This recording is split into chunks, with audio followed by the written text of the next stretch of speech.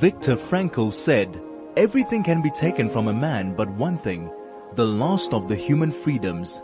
To choose one's attitude in any given set of circumstances, to choose one's way.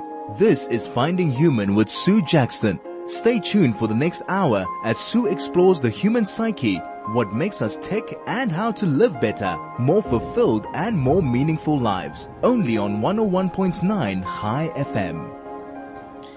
Hello, this is Sue Jackson, and my guest today is Klasie Wessels, and many of you, he's a favorite to many of you, and to those who have just tuned into my program, I'm so pleased you're about to meet Klasie. Klasie is a diplomat logotherapist. We are colleagues. He's an internationally qualified educator in logotherapy. He's a leadership coach, an executive business coach, and he does coaching and mentoring on a personal reinvention level. He was a very successful businessman until he changed his life and chose other ways. He takes life-changing trips to the Himalayas, to Nepal, and he's the director of the Street School Journeys of Discovery. If none of you have heard him before, you can pick up three different podcasts that he and I did last year. You'll find them. I see it's changed. No longer is it going under Finding Human. It's now under Sue Jackson Archives High FM. Whoops, sorry, that was my alarm. I had no idea why it's going off. Our topic today is Grow Through the Storm. And I saw this quote, and I don't even know who said it. Fate whispers to the warrior, "You cannot withstand the storm."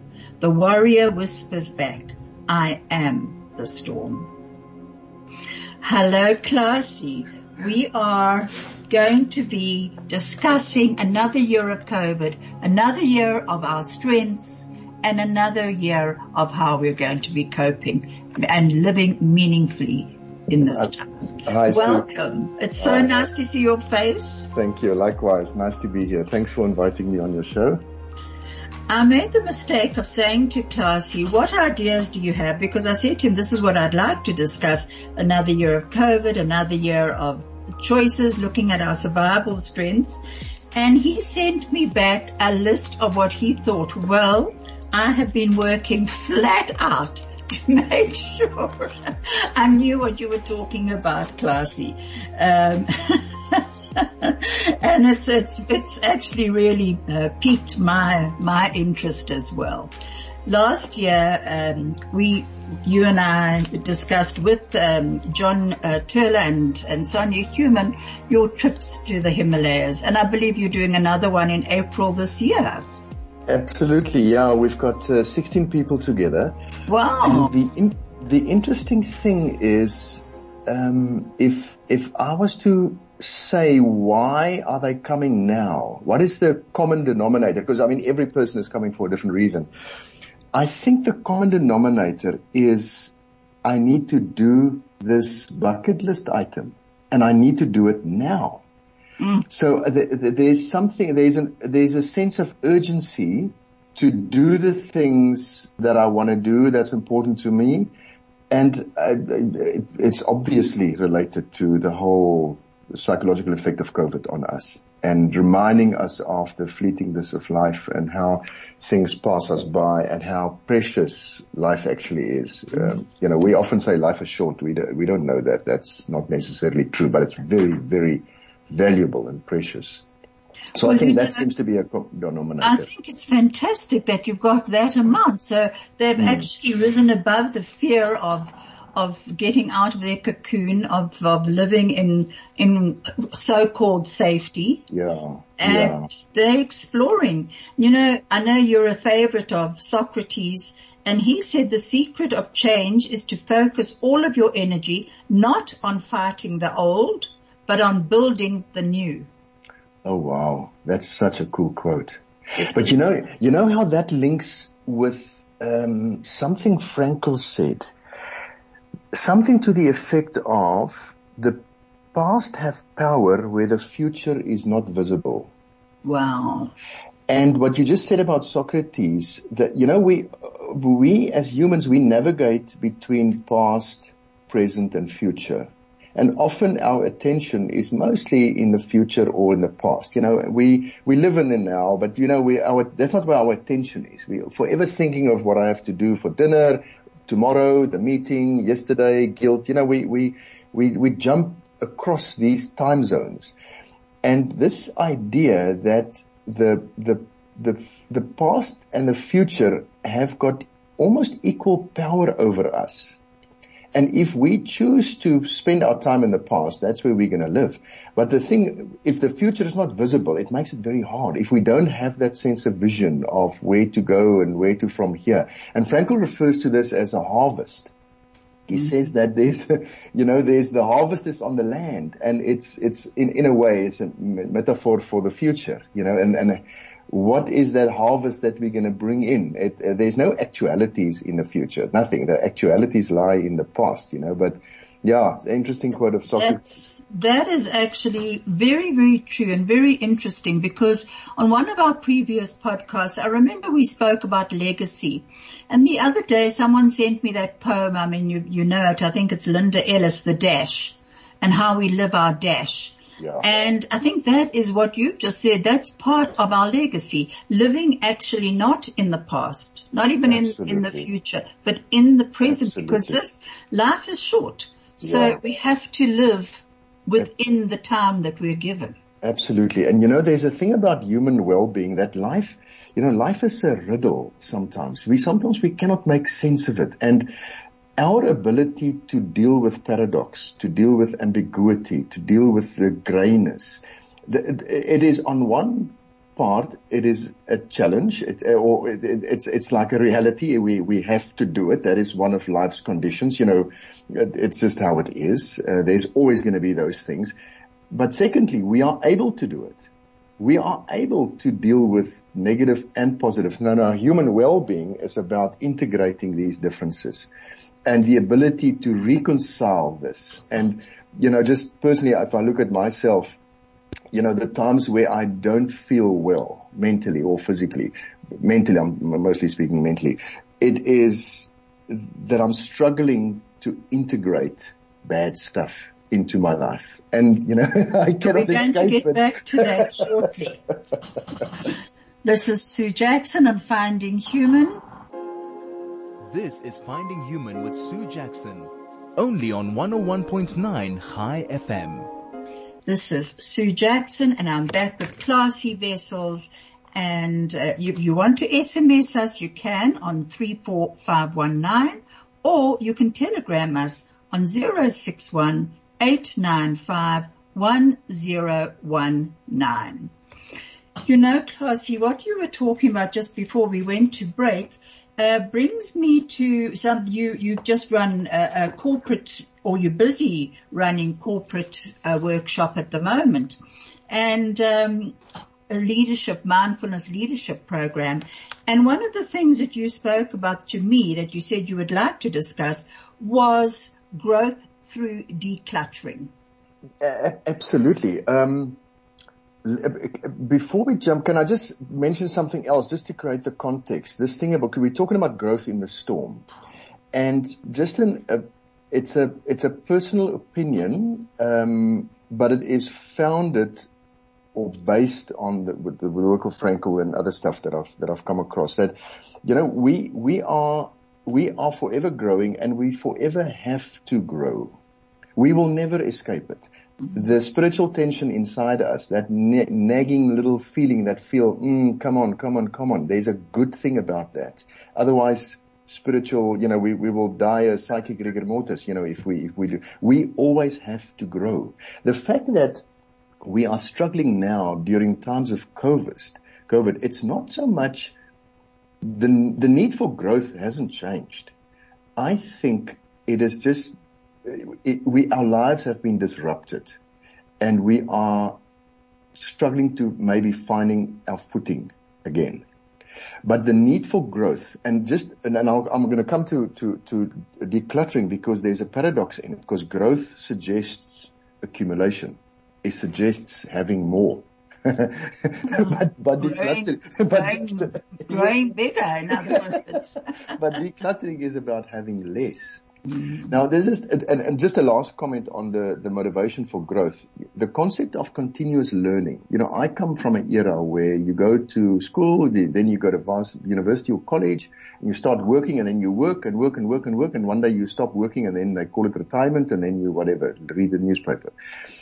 But that is such rubbish, because continuous learning we have to continuously learn new skills. Learn new things. Not to build new careers necessarily, but we have to upskill ourselves. And the era we are going into a time where people who are not able to adjust and learn new things and are skillfully adapting to a new environment are going to be left behind, yes. Which is going to be very sad. And they feel very overwhelmed. And it actually reminds me of another favorite of yours, Marcus Aurelius. And I came across this quote, and think of yourself as dead. You have lived your life. Now take what's left and live it properly. Amazing. Isn't that amazing? Because it's what you say, I come from that era as well. You get educated at school, then educated, post school, and then, you bring up a family, you work, you do whatever, and then you retire, and then you die. Yeah. So why do that when it's exactly what he says? Think of yourself as dead. You have lived your life. Now take what's left and live it properly. Absolutely. You love the Stoics. Yeah. So let's get to decluttering. So, many of your listeners, and we've all heard about the concept of decluttering, and I was actually preparing for this workshop I'm doing for the corporate. It runs over 8 months, and we've actually blended face-to-face with technology, and it actually works very cool, with Zoom and Teams platforms. I thought I'm just going to research this concept of decluttering a little bit, and I was amazed at the amount of research that has been done by American university professors and students on the effect of clutter. And I'm not going to go through the research. I mean, people can go and read up for themselves. But what I'm about to say is based on scientific study. Can I just stop you there? You say you've been looking it up. Since you've challenged me, I have been looking it up too. And there is a lot of research into it, and it's all going through my mind and through my mind. Okay. So the short of it is that a cluttered environment increases cortisol and has a hormonal effect that increases stress, and as a result creates feeling of depression. I mean, I'm now fast forwarding through the research. I'm not here to just convince anybody of the stuff, but this is sort of what I took out of it is decluttering is really not a good idea. One should have less and more organized, environments. Now there are businesses, growth businesses, storage businesses are growing, which is bizarre. Because we are just accumulating stuff. Now, the obvious suspects is the garage that is too full and we can't park the car, and, you open the kitchen cupboard and there's so many Tupperware in it and blah, blah, blah. That is one way of decluttering, the physical. But there's also a mental decluttering, which is, for me, much harder. The ability to calm down, to have less... it's very difficult to have less thoughts. I don't think it's not possible not to think. Of course we can have thoughts, but the thoughts could be calmed like an ocean. It could be gently flowing up, gently rising and gently falling instead of a storm. But often our thoughts are stormy. We are so whimsical. We are it's almost as if we have emotional motion sickness.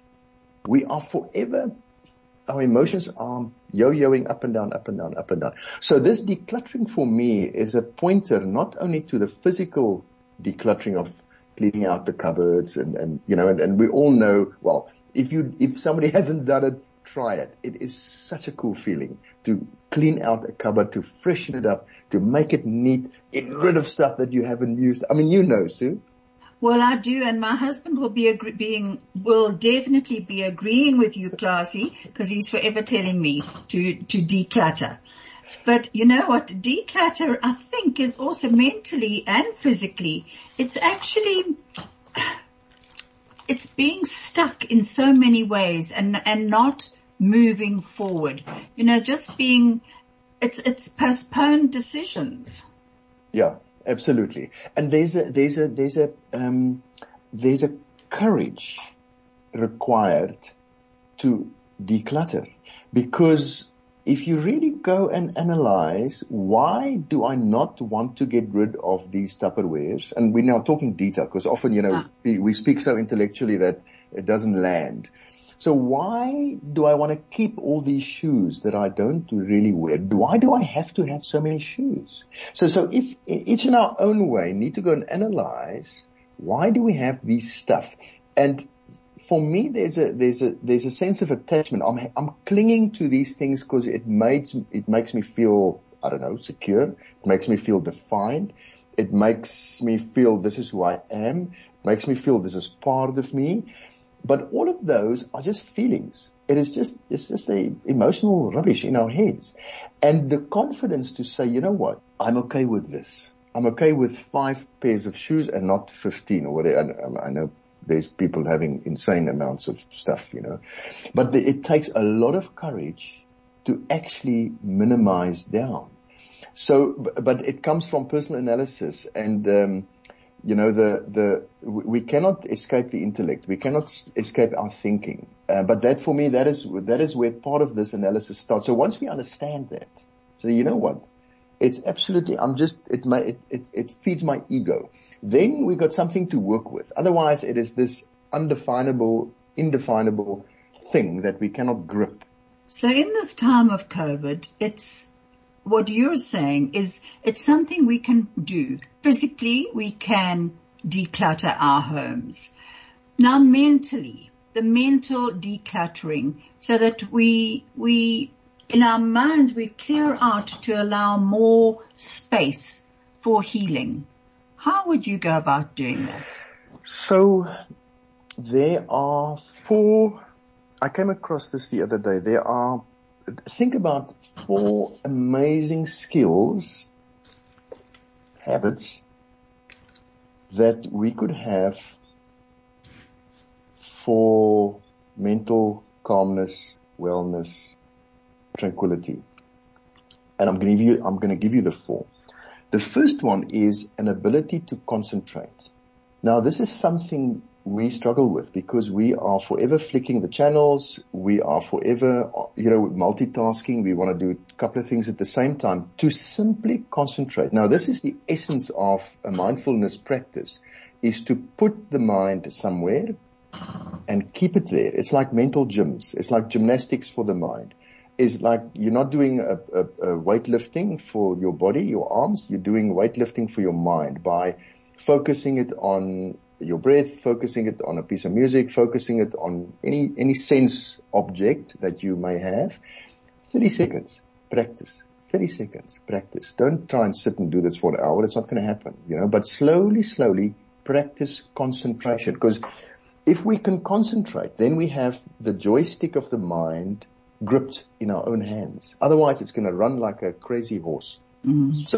So concentration is for me the starting point, is to learn how to concentrate. Now, we can't concentrate for an hour. It's not possible.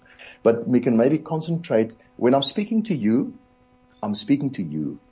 I'm not now making a list and checking my phone and, you're not looking at me. I can quickly now do something. I'm concentrating on you. That's the first thing. The second thing is clarity. Now, clarity, we have our own views. There's another view. There's a third view. There's maybe many perspectives. But the ability to see the situation clearly. And now logotherapy tells us the self-distancing ability that we have. We can step away from the car. We can stand away. We can put some distance and take an objective view of what is happening. Clarity. So often we get stuck in our own heads. We are so busy with our own narrative. I'm first in the queue. I get so wrapped up in my own thinking that now I start believing my own, I believe my own story, yes. Yeah. And that becomes very, very overwhelming. Absolutely. So, a part of this overwhelming clutter I was reading about, it said there's so many different ways that it's anything that stops you from leading the life you want. So it can be physical, digital, emotional, mental, spiritual. I mean, that's when I think of digital. A friend of mine asked me if I'd received an invitation yesterday, and I said, what, I've only just turned on my emails from being away, and I'm feeling overwhelmed by how many there are that I need to get back to. So digitally, definitely, there's clutter. There's too many YouTubes or too many things that you've stored that you haven't watched, and so that can be very overwhelming. Absolutely. Sue, I'm going to get to the third point. So we're talking about these 4 great skills for So concentration, clarity. The third one is care, and it links in beautifully what you just said. Care, because we have so much. We have messages all over the show. We have contacts. We have, and we have stuff that we don't care for the little detail, for the little nuances, like in this conversation, I'm caring to have a conversation with you that is valuable, and I hope it is, and I want to put care into this conversation. When I'm finished, I've got another project I'm just going to start with. I want to try and put care into that project. Or when I speak to somebody, I want to put care into the conversation. So care is, and it's obviously it's also self-care. How do we care for ourselves and our internal language? But it's a concept that we need to grip and work with and do something with. And it sits in this thing about growth. Because if we can become more caring, it is growth. It is a spiritual growth. The last one is what is called equanimity. And I referred to it earlier, to not be on this emotional roller coaster so much. Equanimity in the sense of calm and stable and centered and rooted, and not be so bouncing off the walls like a pinball, because sometimes, stuff happens and we lose it. We get so excited and we get hijacked by the emotions and go into a conversation about how incredible it can be. And have you seen what has happened there and how terrible that is? Blah, blah, blah. And we ramp up the drama. The ability to just stay calm and, okay, that has happened, and not be, I'm not suggesting to be, insensitive, and unemotional. It's not about that, but it is a little bit more calm and measured. So I just thought these 4, would you say it's checking out the story and seeing what is true and what isn't true? Because what you're saying is so often something comes up and we start making the story in our own heads, and the story depends on our own experience of life or what we've just experienced. So something pretty innocent in our mind can be built up into, they really don't like me, they don't like this, they don't like that, and it can be really very, very difficult. I see a message has just come through. I think Craig's trying to send it. Hello, Klasie and Sue. Less is more. In my 20s, I had a boss who took an interest in his staff. One morning, he came over to my office and he said to me, Mary Ann, you always dress very nicely. However, you're beginning to wear a lot of makeup. Less is more. I was quite confused at the time as I followed women magazines. After some thought, I began to wear far less makeup and saw for myself how much more attractive I looked. Unfortunately, I haven't learned to have less in my cupboards yet. Thank you, Mary Ann. That's a lovely message. Oh, that's wonderful. That's so cool. Wow. Absolutely. And, I think you're right. I've also learned to do certain things with less, but not my cupboards yet. But, Klasie, so just to go back to our story and that we build up in our head. I think that's what hijacks us so often.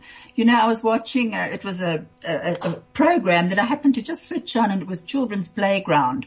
And there were a whole lot of children, you know, in one of those things that you jump on and you turn round and round, you push with your foot and you go round and round, on them. About 4 children go at a time. And, I saw one child jumped up, and as he jumped up, he fell and started to cry, and his mother ran over to him and helped him. And I thought, well, I wonder what story he's going to have in his head about those roundabouts. Is it going to be a fear-filled one, or is it going to be one of excitement? And I felt like saying to his mom, help him get back on. Because I think that's where we often hijack ourselves. We don't get off our story. We stay on it. Mm. Yeah, you know, that is, it is so, that is such a sad reality, is that things happen in our past that affects us. And you know, we'll get back to that in a moment. This is Finding Human with Sue Jackson, only on 101.9 High FM. Hello. Right now you're going to be listening to a very short YouTube by Elie Wiesel, Nobel Peace Prize winner and Holocaust survivor, on his loss of all his money, his Peace Prize money, which he had put into a charity that he had started with his wife, who was also a Holocaust survivor. And you'll hear this very short YouTube, and we'll discuss it shortly. Thank you, Craig. It was late last year when Elie Wiesel learned that he and his foundation had lost all their money at the hands of Bernard Madoff. For the first moment, of course, was almost paralyzing. Then we shook ourselves up. And that is what Elie Wiesel wanted to talk about in his only television interview. How someone finds the resilience to shake themselves up in the face of such a blow. When my life seems to be partly or wholly in ruins, I build on them. I may even use the ruins for the buildings. Second, I will never allow anyone to change my life or destroy what I have done with it. Somehow, what I must keep in mind is what I think of myself. There is nothing sentimental about Wiesel's view of the world. He believes that evil is a palpable presence. He does not explain what happened as a mark of God's mysterious will. Too easy. Human beings should be held accountable. Leave God alone. He has enough problems, probably. I would imagine that one of the assets that you could draw on was literally a worldwide community of friends and colleagues. Were they there for you? No, not really. Very few. Very, very few. But you know, when this happens, it doesn't affect me, really. I gain in lucidity. The masks have been dropped. Others, people he had never met, did come through. $5, $10, children. One of them sent his Hanukkah money. And he said, I prevailed upon my parents to match the fund. And in a sense, the horrors of what Wiesel lived through 6 decades ago, watching his parents and little sister die in the concentration camps, provides him a sense of perspective. When I was young, I have lost everything, and almost everyone else. So all the other fortunes mean much less. Look, if I were alone in the world, I would have the right again to choose despair, solitude, and self-fulfillment. But I am not alone. And if someone is, I have to be present to someone who is alone. And of course that is a sense of my life. Look, at my age, I have to be self-conscious of what I'm trying to do with my life. This is Finding Human with Sue Jackson, only on 101.9 High FM. Hello, this is Sue Jackson, and I'm back with Klasie Wessels, and we've got another 2 messages that have come through. One from Carol Zimmerman. It says, Dearest Sue and Klasie, are these the 3 or 4 C's to a better life? I'm waiting for number 4. And then Paniotti said, just what I needed. Oh my goodness, my dear Sue and Klasie. You two are the best. This couldn't have come at a better time for me. Just hang on a sec. It's not coming through the rest. My son and family are leaving the country soon, and this has created so much depression for me. They keep bringing stuff from their house to my tiny house. Better stuff than my house. So I'm pleased about it all, but my house is already cluttered. And then the rest doesn't come through. But thank you so much, Pan, and that's very true, isn't it, that we often do take on other people's clutter too, not just physical clutter. Absolutely. So going back to that 3 C's, is there a 4? The fourth one is equanimity. It's not, they're not all C's. So it's concentration, clarity, care, equanimity.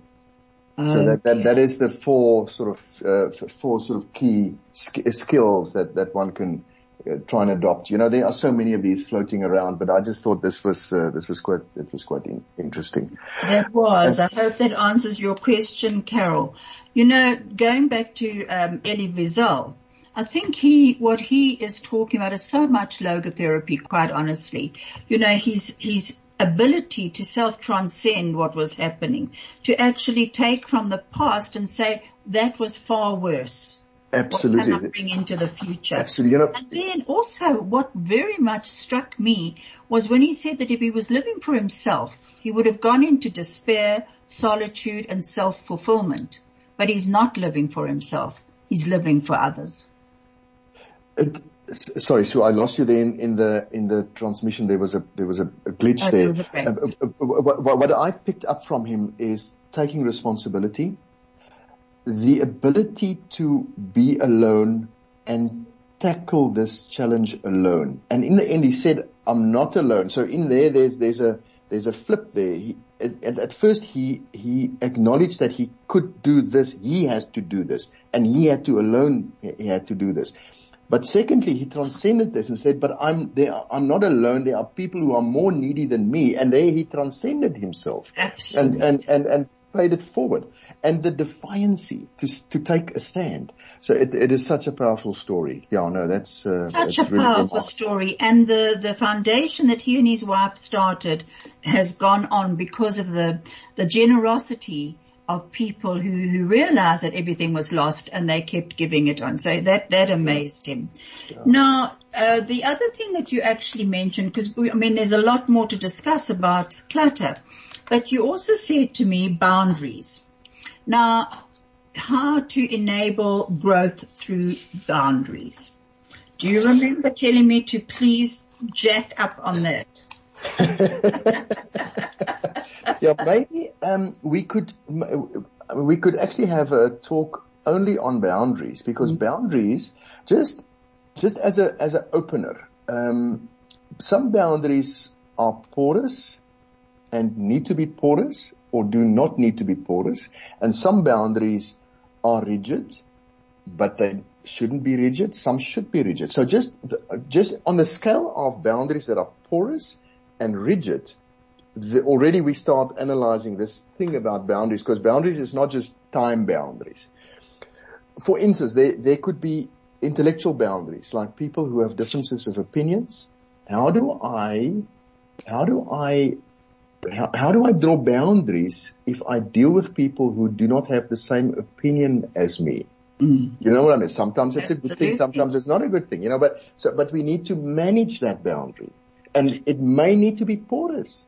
Otherwise, absolutely.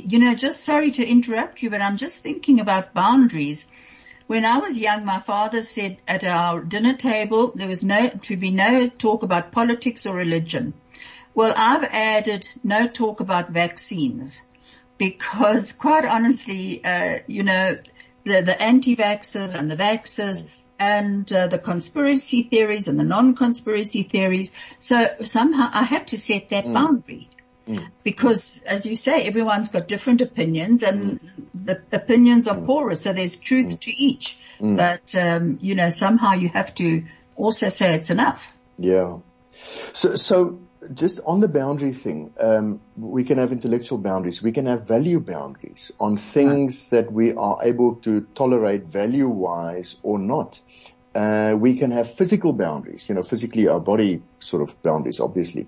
There could be material boundaries, like this is my car and don't touch my car, and that is my pen and don't touch my pen. Now, some of these is not good to have boundaries there. I mean, we all know with children, we tell them to share, but they don't want to always share. They want to have boundaries when it comes to my toys. And as we get older, the toys just change. We're going to get back to that shortly. This is Finding Human with Sue Jackson, only on 101.9 High FM. Hello, this is Sue Jackson, and I'm back with Klasie Wessels, and we were talking about boundaries. I am being told to start wrapping up, so we'll have a separate program on boundaries because they are so important: intellectual boundaries, physical boundaries, all those different boundaries, Klasie. But what I would like you to talk about right now is just your street school journey that's happening. Can people still join? So for base camp, we leave the group leaves on the 1st of April. It's a 19-day journey to Nepal. We have a 13, 14-day trek. We can accommodate maybe one or two, but actually unfortunately the group we're 16 and I don't want to take more than 18. Otherwise then the group becomes too big. But we are doing, a mindfulness journey to India later this year. So on the streetschool.co.za website, there will be detail. So we're doing that in India. I'm also doing a motorbike thing for maybe people who are a little bit more adventurous. So we're riding with Royal Enfield motorbikes. It's very safe, but on high altitude roads in India. Wow. That's really, really very special. Yeah. So, but the India mindfulness journey will be later this year. Sue, we didn't finish the conversation about the child who fell off the swing. Yes. Do we have time or not? We don't really have time. Okay. Can we go back to the child who actually fell? We can meet again next month, Klasie, because there are more messages that have come through. And the one says from Carol again, beyond fascinating, thanks to both of you. That's the one where you answered the 4 C's. Mary Ann says, absolutely, Sue. My father said the same to us. No discussion on politics, on religion and or sex. The vaccination saga causes divisions, not table talk. Thank you, Mary Ann. That's quite true. As Viktor Frankl said, we can leave on this note and then you can leave on your own note, Klasie. Yeah. But Viktor Frankl said humor was another of the soul's weapons in the fight for self-preservation. So let's use that in this time of COVID as much as we can. How would you like to end? Controversially, that not speaking about something doesn't solve the problem. It doesn't make it a non-issue by not talking about it. So, well, you can have it at your dinner table, and I'll discuss it with you privately. Thank you so much, Klasie. Thank you, Craig. We've actually got a song after we're finished, and it's with Tom Jones. He lost his wife for 59 years, and he thought he'd never, ever sing again.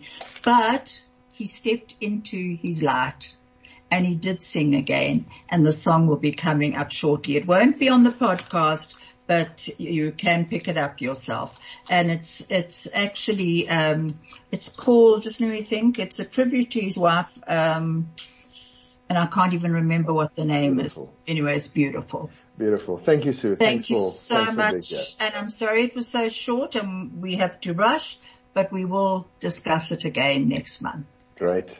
Thank you. You. Bye.